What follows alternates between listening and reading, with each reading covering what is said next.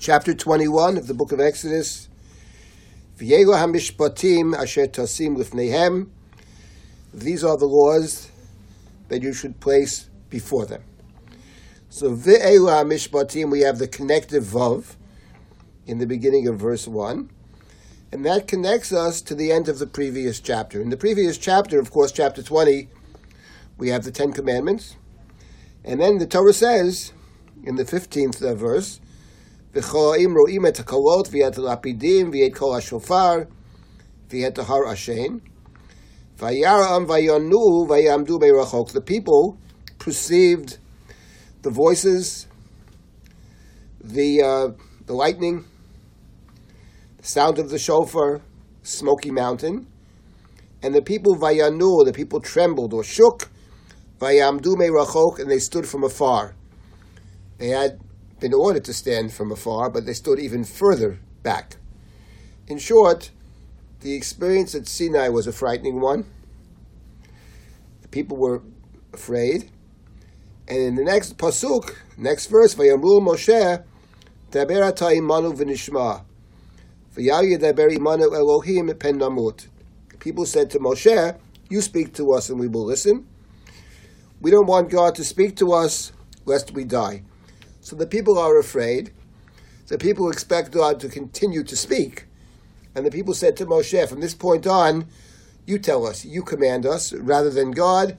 The experience at Sinai is too frightening. Moshe tries to assure them.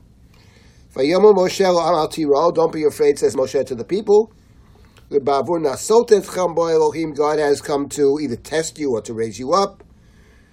That the fear of God should be upon you, lest you sin.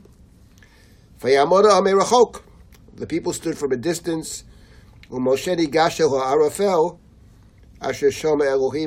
entered the cloud in which God was to be found.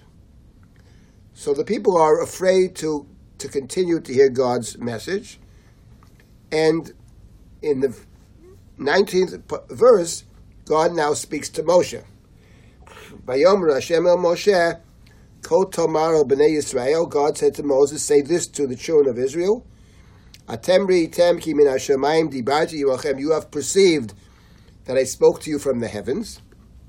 Lo tasuniti. Elohei chesef, Elohei zahav, lo tasu lachem. Now God continues to command.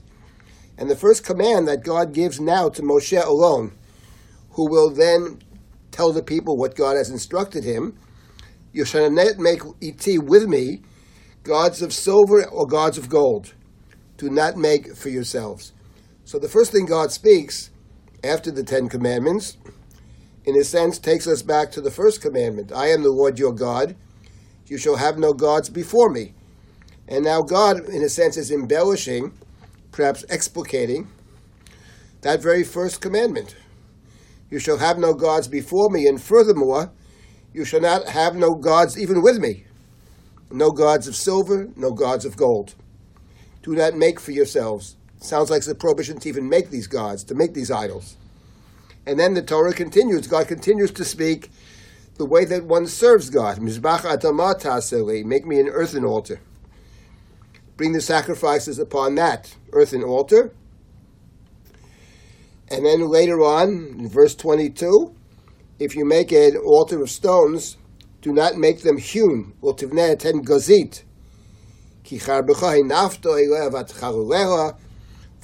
sword has been placed upon it and has defiled it. Do not make an altar which has steps. And your nakedness should not be seen upon it. So there are rules that God gives to Moshe after the people say they're afraid to hear directly from God. And the first rules are related to the way one approaches God.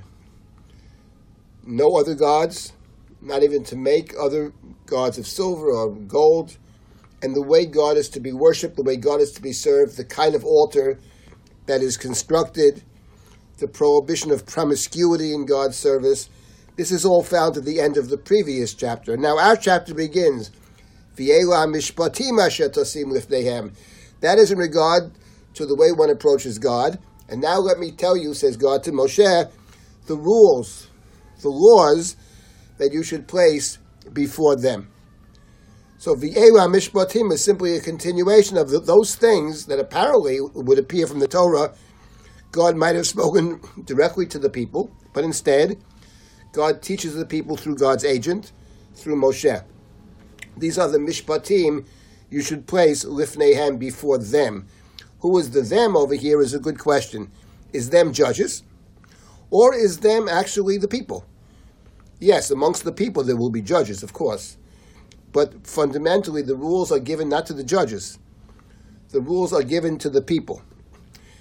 It actually reminds us of what Yitro, Moses' father-in-law, suggested to him back in chapter 18 when he saw Moshe sitting by himself and judging the people. Why are you by yourself? The people come to me to seek out God. The people have legal matters before them. And Yitro said, not a good thing. You can't do it by yourself. But perhaps in addition to not doing it by yourself is the other side, which is it's also important to get them involved in this process, to be part of the system of justice. Yes, there are difficult matters only you can handle, you must bring to God, only you have access. But other matters, the people themselves, using their best judgment and their knowledge and their integrity, can make decisions.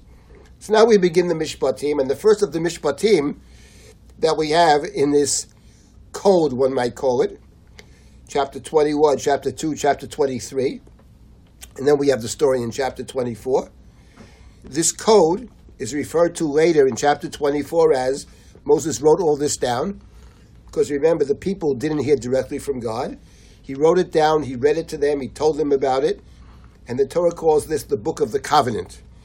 And the first of the Mishpatim in the Book of the Covenant, in chapter 21, is Ki tikneh eved ivri sheish shanim yavod, ubashvid yetzeh lachofshi chinam. If you buy a Hebrew slave, he shall work for 6 years. In the 7th year, he goes out free. And the Torah then continues with rules about the Hebrew slave, that is, the male slave.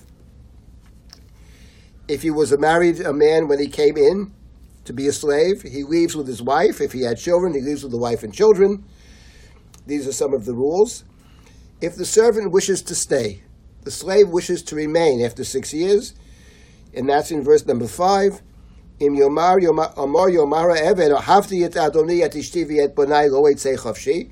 He doesn't want to leave. I love my wife. I love my children. The Torah had said in the previous verse that if the owner, the master, gave him a wife and children are born, they remain with the master.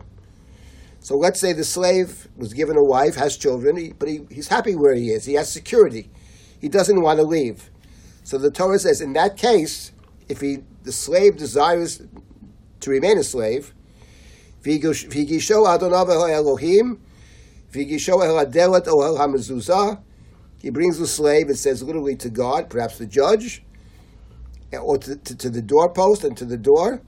V'ruatza Adonav etono b'martzeya v'avodo yolam. So the master pierces the slave's ear with an awl, A-W-L. He remains a slave then forever. The Talmud says it only till the Jubilee year. The literal reading of the verse is forever. So it's interesting, first of all, that the first rule that's given in the Mishpatim refers to the Hebrew slave. This code that we have in the book of Exodus is in the book of Exodus, and the book of Exodus is about the Hebrew slave. It's about the Israelites in the land of Egypt. It's about God freeing the slave. So the Torah, in the first of the Mishpatim, does not eliminate slavery, but does limit slavery. Certainly the direction of the Torah, one might say, is towards the ultimate elimination of slavery. It's only 6 years. There is a Shabbat. There is a 7th year. Not just the 7th day of the week, but the 7th year. And if the slave wishes to stay, says the Torah, the slave may stay. But he is brought to the doorpost, and he's, in a sense, connected to the doorpost.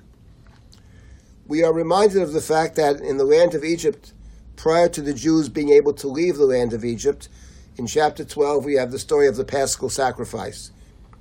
The sacrifice was to be brought by the household. The blood is placed upon the lintel and the doorposts.